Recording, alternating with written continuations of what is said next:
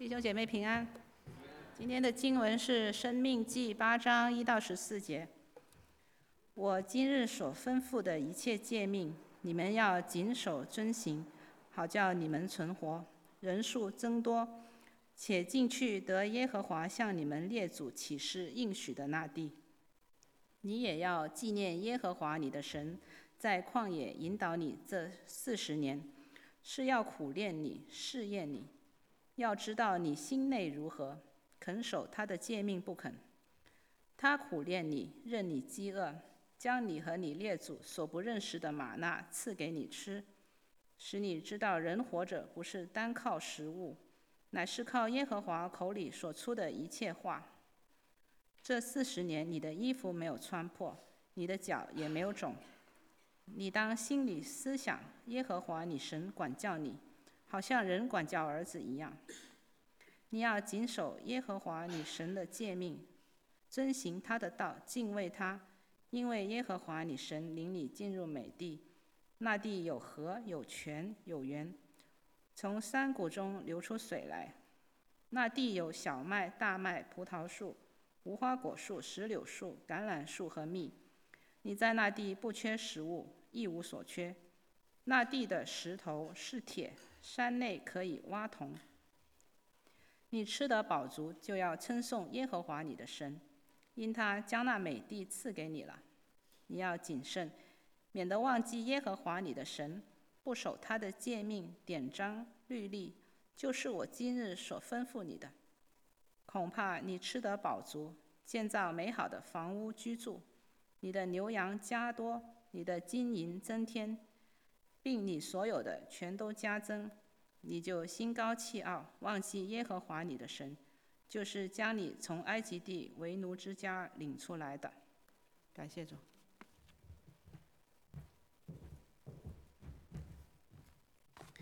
弟兄姊妹平安，感谢主又带领我们进入新的一年。好，我们低头祷告。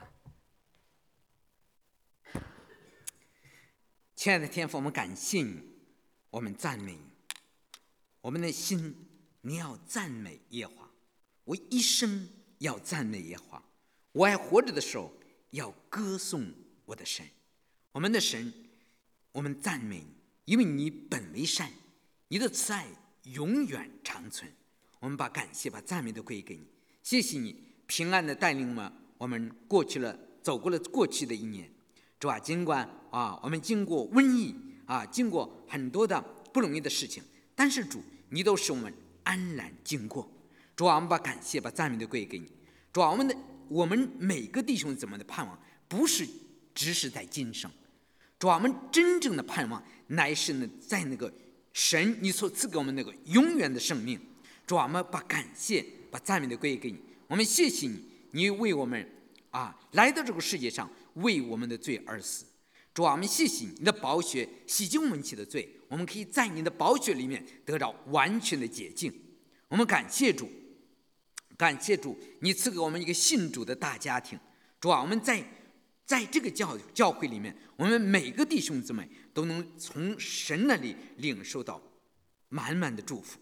主耶稣把新的一年也交在主的手中。主啊，你在新的一年里来祝福我们每个家庭，祝福我们每个弟兄姊妹，让我们的生命在主里面不断的向下扎根，向上结果。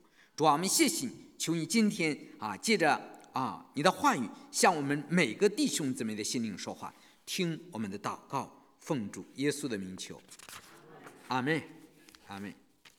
我们感谢主我们主带领我们经过了过去的一年，我们现在开始一个新的一年，而且这新的一年呢是以敬拜主开始的。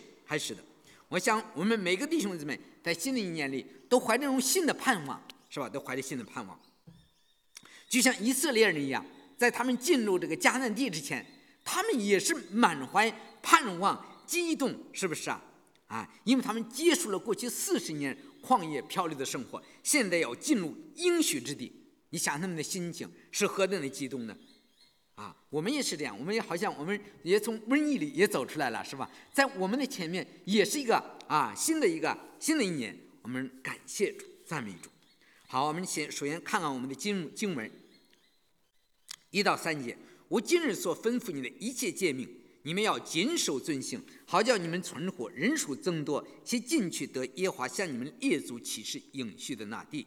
你要纪念耶和华你的神在旷野引导你这40年，是要苦练你，试验你，要知道你心内如何，肯守他的诫命不肯。他苦练你，任你饥饿，将你和你列祖所不认识的玛拿赐给你吃，使你知道人活着不是单靠食物，乃是靠耶和华口里所出的一切话。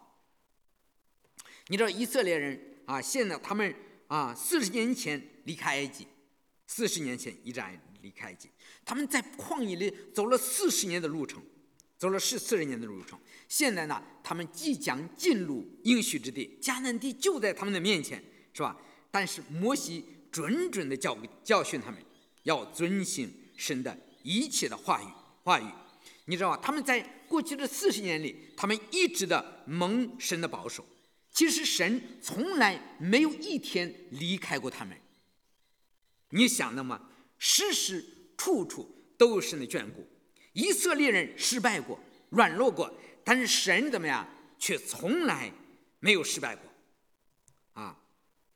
所以呢，摩西在这里让他们去想念神过去带领他们走的一切的道路，让他们纪念神过去给他们的恩典。我不知道在过去的在昨天，在这一年结束的时候，你有没有想一想神给你的恩典呢？回头一看，哇，神已经带领我们走过了这么长的路程，就像以色列人一样，是不是40年看起来很长的一段时间，但是回头一望的时候怎么样？好像是转瞬之间。因为人一生的年日是70岁，要是强壮可以活到80岁，他们一生所经过的都像一瞬间一样。以色列人也知道，他们今天能够来到这个应许之地的边缘，要是没有神的恩典，没有神的保守，没有神的扶持的话，他真的走不到今天的。多少人在旷野已经倒下了，是不是？但是神的手却从来没有离开过我们，他一直的与我们同在。我们每个人都要经历旷野的生活呀。旷野的生活是一种磨练，每一个人都需要经过磨练。就像我们过去一样，我们整个的世界都会经过这个瘟疫，没有一个人能躲过去的我看在网上有个人说他每天都盼着不得，等他得了以后，他终于心放下来了，是不是这个旷野，以色列人所经过的，这也是旷野的生活，对他们是一种磨练。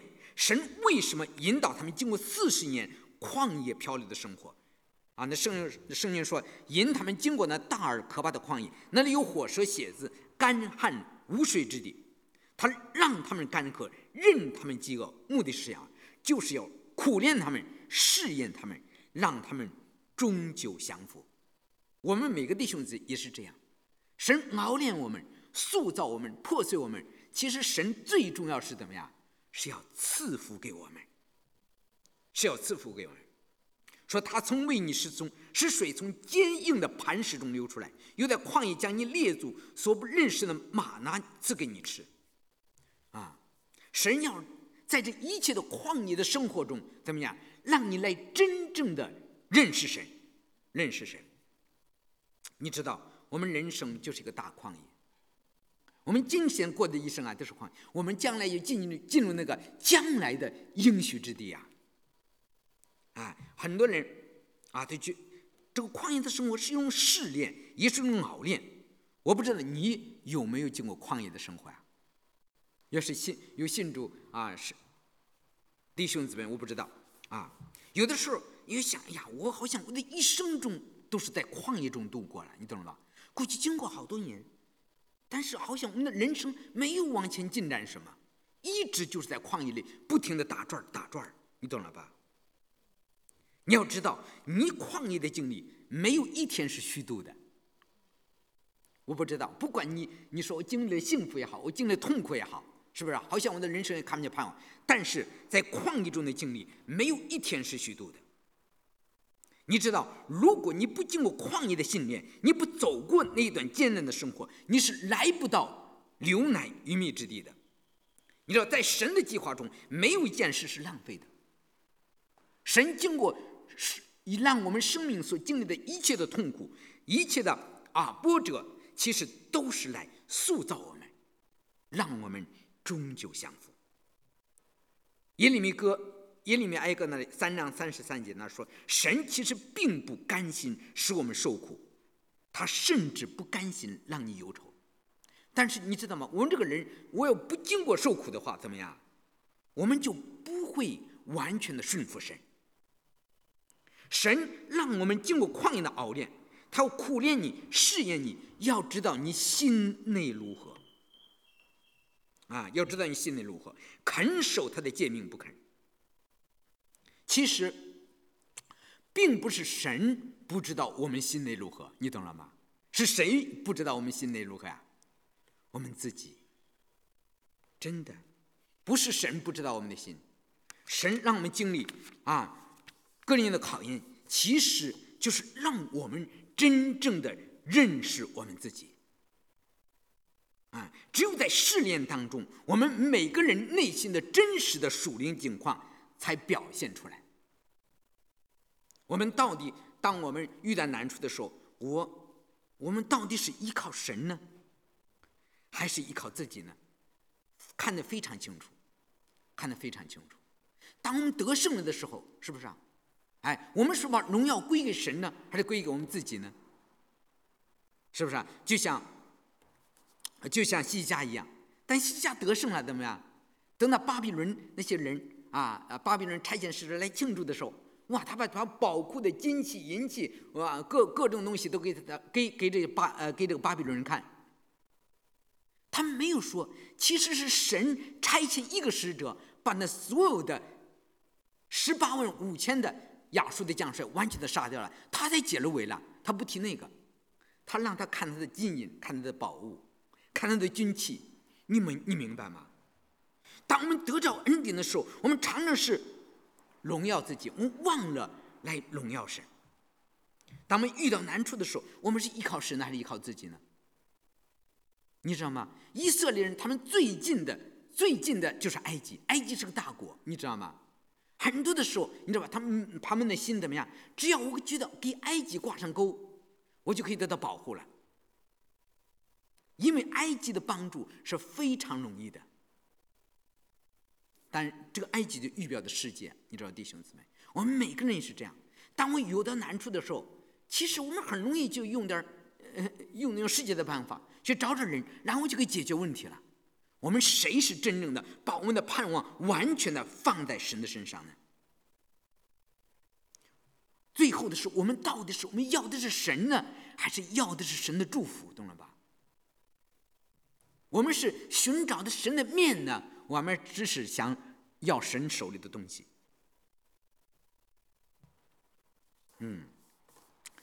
当我们经历了在旷野的时候，经过了旷野的经历之后，我们是跟神更亲近了呢，还是有的时候却恰恰相反，神给了我们一些好处的时候，我们其实是常常的远离了神。我们只有经过试炼，才能够看清我们肉体的本相。所以摩西说，神苦练你，任你饥饿，就是任凭着将你叫饿着，让你来苦练你，熬炼你，破碎你，将你和你列祖所认识的玛纳赐给你吃，让你知道人活着不是单靠食物，乃是靠耶和华口里所出的一切话。以色列人在旷野的40年，四面望去，茫茫旷野，一片荒漠，寸草不生，没有食物，怎么过下去啊？是不是怎么活下去啊？神说，我要从天上降下玛纳赐给你吃。如果他们真正的说认识神的话，每天都可以看见神的同在，每天都可以，因为地上的玛纳就是神与他们同在的印证，是不是？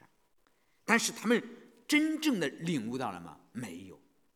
他们是多少次在旷野一直的就是抱怨，就是照样吃的喝的，懂了吧？就是为了吃喝。我们人都是这样，我吃的好的，我吃的好，我喝的好，玩的好，乐的好，我这人生就够了。跟以色列人一样，人的本性没有改变，人生不是在乎吃喝的。摩西说，让你知道人活着不是单靠食物，乃是靠耶和华口里所出的一切话。摩西在这里强调，你要得着神的话。耶稣在旷野里受试探的时候，被魔鬼试探的时候，就引用这句话来抵挡魔鬼。同样耶稣也是这样。你想在旷野里，我不知道你看过电影吗？在犹大的旷野里，是吧？在犹大，现在很多人去以色列去旅游，在犹大的旷野里，那里都是四围全是石头。耶稣在那里没有食物，没有水源，没有朋友，他在这个世界上没有世界上任何外在的依靠和帮助，他唯一的依靠就是什么？就是神。他心里想的是神的话，他嘴里说的怎么样？也是神的话。他就单单的靠着神的话做武器，胜过魔鬼，胜过仇敌，胜过试探。你今年也是这样，我们人生也是这样。我越来越发现我走这个基督徒的路程越长，越发现我们人生所有的试探熬炼，无论是从魔鬼来的试探，还是眼目的情欲、肉体的情欲、今生的骄傲、世界的诱惑，你知道靠着什么就能胜过？神的话一定能胜过的。你可能觉得怎么可能？你试一试，这么弟兄们，不论在你的生活里遇见多么大的试验、考验、难处，如果你找到了神的话，你一定能够胜过的，一定能够胜过的。不管你的生活里有多大的需要，你只要来寻求神的话，你一定能够在神的话里找到满足。这是只有你经历了之后你才能理解的，如果你没有经历，你没办法去理解。所以说摩西说，人活着不是单靠吃的喝的，乃是靠神口里所出的一些话。这个神的话是多么宝贵。这个世界上你知道，这些荣华富贵、金银财宝没有办法和神的话相比的。可能没有人真正的这么想，不过你到了永恒里，你都可以看出来了，懂了吧？海伦凯勒他说，圣经启迪我，世界上一切看得见的都是暂时的，而那不能看见的才是永远的。他是瞎子，懂吗？看不见，但是他的灵里怎么样，却比我们任何的睁着眼有眼视力好的人更有聪慧，懂了吧？耶稣说，我来到这个世界上是让那些不能看见的可以看见，叫那些能看见的翻瞎了眼。我们每个人都觉得吃得好喝得好，我们的肉体的生命是靠着食物来维持，但是我们属灵的生命却是靠着神的话的。我们今天其实每一个弟兄姊妹都是蒙神的呼召，来跟随耶稣，来过这一条靠着神的话过信心的生活，谦卑的依靠神的话，顺服神的话。耶稣在世的时候就是过这样的生活，他让我们怎么样也来过这样的生活。你可以经历神的真实。我们今天就靠着神的话来思想，来说话，来做事。当我们的心里任何的那些罪恶的欲念试探来的时候，马上一句话，神的话马上就可以抵挡。但是你知道弟兄姊妹，我们有谁真正的把神的话在我们的生命中放到一个这样的位置呢？是吧？我们人都是渴望挣大钱，过好日子，是吧？一流的享受吃得好喝得好，那有房，我的车豪华，是不是？我的房子很大，是吧？天天能够玩微信，是不是？上网打游戏，好多每天人都过着这样的生活。但是人生一切的美好不只是这些的，不只是这些，因为这些个东西它并不能满足我们人心灵深处最深的渴慕，没有的。你看耶稣说，你看了这些个，你喝了这个水的，你还要再渴，你唯有喝我所赐给你的水，你才永远不渴。而且我所赐给你的水，要在你的里头成为泉源，一直涌流到永生。一个人真正的满足，不是在乎满足肉体的，而最重要的是来顺服神的话。你知道，即使我们拥有世界上的一切，你到最后不还是空手而回吗？常常想，一个人真正的离开了神，他还有什么呢？以赛亚书4章那说：“我凡有血气的尽都如草，它的美容都像野地的花，草必枯干，花必凋残，唯有耶和华我们的神的话才永远立定。”有个人在国内，哇，挣了上亿、几亿的钱，懂了吧？不过也在瘟疫里走掉了，很年轻的。他能够带走什么呢？可能他带走的就是罪而已。神苦练我们，为什么苦练我们？就是让我们谦卑下来，听神的话呀。神为什么在这么多年在旷野里熬练你，就是改变你的心，改变你的眼光，改变你的世界观，改变你的人生观，改变你内在的生命，让你真正的认识神的话语的宝贵，知道这个话语对我来说意味着什么。只有你认识了神，认识了神的话对你生命的意义，你才会真正的改变。你知道，你的生活，你的命运才会被改变。没有40年长期的熬练，以色列人是不会降卑的，他们的生命是不会改变的。同样，我们每个人也是这样。好，第二个呢是要称颂神，称颂神。说这40年，你的衣服没有穿破，你的脚也没有肿。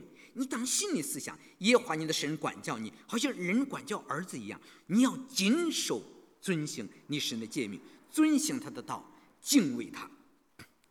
你知道吗？摩西在这里提醒以色列人，过去这么多年来，神细心的照顾你，在旷野你走40年，你的衣服也没有穿破，你的脚也没有肿。你有没有看到神给你的恩惠呀？我们常常对神给我们的眷顾好像视而不见一样。真的，我们不应当把神给我们的一切都看成是理所当然的，甚至有的时候我觉得我该得的。其实神并不亏欠我们任何一个人，是不是？所以在新的一年的时候，我们应当花一段时间数算神的恩典，是不是？当我们看到神给我们多少的恩典的时候，我们就喜乐了，懂了吧？我想想，我们能够在这里能够自由的敬拜神，那很不容易。你知道，在国内很多的教会可能都很久很久没有开了。我们想想，多少乌克兰的家庭中在战争中丧生啊，你知道吗？他们什么时候才能回到他们的家园？没有定数。他回到他们的家园，他怎么重新开始他们破砖烂瓦的生活，都已经被炸烂了，他们也不知道。我们看看我们在澳洲，是不是啊？我们这样的自由，这样的和平，你感谢主吗？想想过去几年来，几百万的人因着新冠丧生，我们可能为我们脸上长个痘痘还要发愁，是不是啊？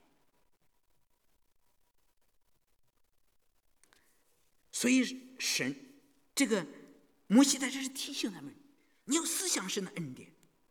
你知道，从埃及到旷野，这荒漠路上什么都寸草不生的地方，以色列人一切的需要没有一样是缺乏的。神用无穷的慈爱，有他的大能。当他们在旷野里想吃肉的时候，摩西都不想，600万人怎么能吃1个月的肉呢？那得多少肉啊？摩西认为不可能。但是在神怎么样？神的手并非缩短不能拯救，神把风一吹，鹌鹑来了，他们就每天吃肉。神既然把我们一路都引导过来，我们还需要为将来去忧虑吗？去担心吗？圣经说，神既然爱那些世间属自己的人，就爱他们到底。你既然神拣选了你，他绝对不会丢弃你的，绝对不会丢弃你的。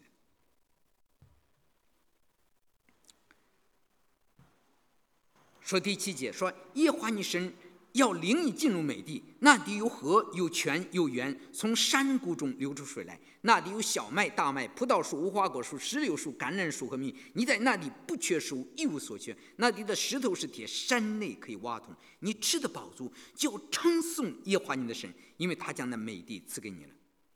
这里说到这个应许之地的美好和丰富，那里每一天有明媚的阳光照耀，雨水从天而降，滋润着那个地，有充足的水源，地里长出丰富的粮食，佳美的出产。神赐下的佳果叫他们饱足喜悦，各样的矿产宝藏供他们使用，让他们可以享受神丰盛美善的恩典。用新约的话来说，迦南就预表着什么呀？预表的神在耶稣基督里赐给我们的那个测不透的丰富。神要让你经历，你要真正的一直往前走，你会经历到在基督里神赐给你那测不透的丰富。对于我们来说，以色列人进迦南时的目的，对于我们来说，我们真正的得到神才是真正的目的，知道吗？如果只是进了迦南，以色列人却没有得到神，最后不还是被神从迦南这个应许之地赶出来了吗？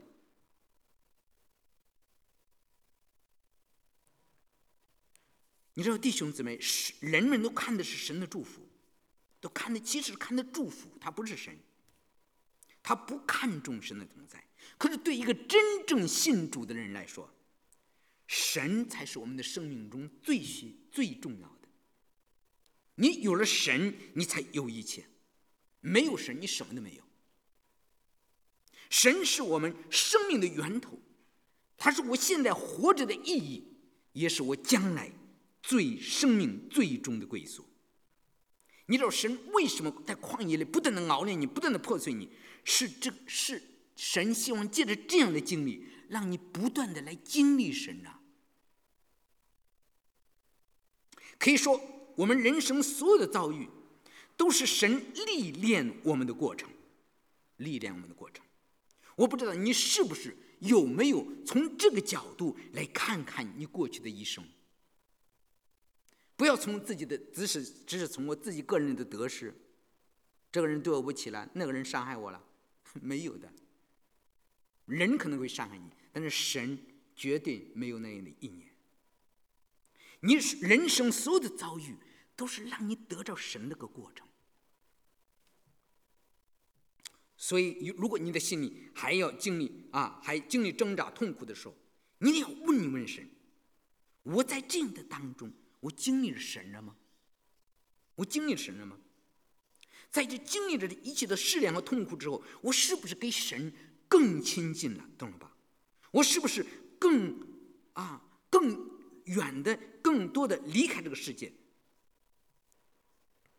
我们今天也是这样，得到神不只是得到物质上一切的丰富，而是真正的得到神与你的同在。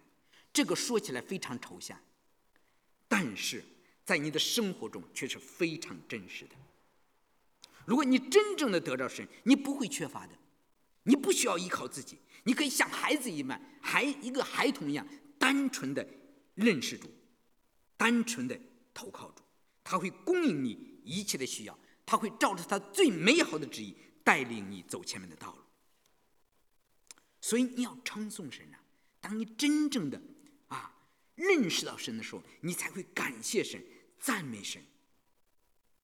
神喜悦那些对他有感恩的人，神喜悦听到我们真正的赞美他。能够诗篇50篇23节说：凡以感谢为祭献上为祭的，便是荣耀我。那按正路而行的，我必使他得着我的救恩。你要以感谢献上为祭，你荣耀神，这个才是一条正路。然后很多的时候，我们埋怨神是很多的。我最近一个肢体在国内，那么他侍奉的时候啊，遇到很多的难处，他就说：“我现在神也不听我祷告了，是不是神不要我了？我犯的罪太大了，你懂了吧？”我说：“你别听那些话了，你还是去读圣经吧，懂了吧？”当我们外边的服侍很多的时候，我们的心乱了，懂了吧？我常常说，我们的一手啊，我们一个手是抓住我们的服侍的人，一个手是抓住神，另一个手是抓住人。如果你要是抓住很多人，你这个给神这个手没有抓住的话，怎么样？你松开手的话，所有的都没有了。你必须紧紧地抓住神，然后你才能把人带到神的面前来。所以呢，越是在痛苦的时候，在挣扎的时候，怎么样？要赞美神，要称颂神。第三个，最后一个是不要在饱足的时候忘了神的恩典。11节，你要谨慎，免得忘记耶和华你的神，不守他的诫命典章律例，就是我今日所吩咐你的。恐怕你吃得饱足，建造美好的房屋居住，你的牛羊加多，你的金银增添，并你所有的全都增加，你就心高气傲，忘记耶和华你的神，就是将你从埃及地为奴之家领出来的。神知道我们人很容易忘恩负义的，其实大部分人的信仰都是实用主义。只有真正认识神的人，才不再从物质的角度，从现实的角度来衡量他在基督里的生命。其实很多人的信仰都是现实主义。我们在难处当中的时候，是吧？在疾病当中用得到神的时候，竭力的祷告，竭力的祷告。一旦得着了，神给我要的怎么样？就把神撇在一边，就不要他了。你想想，如果你的朋友这样对待你，你会让他做？你会继续的跟他交往吗？可是人常常对神是这样的态度，是吧？人都是这样，在自己吃得饱足的时候，怎么样就自以为意了。其实，当一个人从饥饿到饱足的时候，就是一个人面对着属灵的危机的时候，你懂了吧？这时候最可怕了。就像西家一样的，是吧？他本来他已经脱离了完全的疾病也没有了，是不是啊？仇敌也没有了，这时候应当过好日子了吧？没有，他的心在神面前显露出来，忘掉了神了。所以摩西提醒了百姓：当你吃得饱足，当你一切的丰富的时候，你要称颂神，你不要远离神啊。其实人，是吧？当物质丰富，财运亨通，是吧？认为一切都丰富的时候，就觉得哎呀，你看我自己又聪明，是吧？我又勤劳，我的运气也好，是不是？这不都是靠着我自己的努力得来的吗？是吧？我们常常的把神放在一边，心高气傲，不再依靠神，而是渐渐的忘记神，远离神。不光是西家这样，不光是以色列人一样。所有这是人的本性。所以摩西说，你不只是不在这个短暂的饥渴中不可去试探神，就是在你饱足的时候也不要忘掉神。要知道我们现在所拥有的一切，你无论你现在有多少的钱，或者多少的房子，或者什么，你要知道你这一切没有一样不是神赐给你的。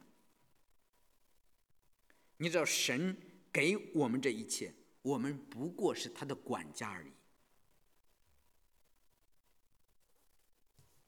所以神提醒我们要谨慎，不要忘记我们的神，不要忘了神给我们的恩惠，要常常的纪念神对你的恩典良善，纪念他对你的供应，是吧？培养每天怎么样？培养一颗对神敬畏神的心。你只有敬畏神，你才能保守自己长久的活在神的恩典当中。如果你过不了多久就把神忘掉了，是吧？你后边的日子不会好的，因为魔鬼很快就要来。以色列人在旷野40年，是不是啊？现在他们要进入应许之地，要承受神给他们的祝福。摩西要以色列的百姓，你要把你的心给神，给你的神，降服于神的引导，降服于神的话语，那你才能会真正的得福。要知道一切的祝福都是从神来的。你知道，同样对我们也是这样，在新年的开始，神也有很多的祝福等待着我们每个弟兄姊妹。我们最终的也是要这样，要怎么样？降服于神，敬畏神，听神的话。就像箴言3章的5到6节说，你要一心专心仰赖耶和华，不可依靠自己的聪明，在你一切所行的道上都要认定他，他必使你的道路变得平坦正直。不管在新的一年里我们有多少的难处，也都不用害怕。为什么呢？摩西其实也鼓励以色列人说，你不要惊恐，你不要怕，因为在你们前面行的耶和华你们的神必为你们征战，你只要敬畏神，来寻求神，听从他的神的话，那么神一定怎么样？与我们同在。无论你前面有多少的大山，神都会给你削平；无论你前面有多少的深坑，神都会给你填满；无论有多大的难处，神都可以怎么样？在旷野给你开道路，在沙漠给你开江河。神是一个行神迹的神啊！过去的事你可以神你不需要纪念过去的，神要看到神要在你的生命中怎么样给你行奇事，行新事。所以我们弟兄姊妹要为新的一年神给我们恩典，充满信心和盼望，常常的怎么样来歌颂他，对神怀着盼望，怀着信心，你在新的一年里你也会经历神更大的恩典。好，我们低头祷告。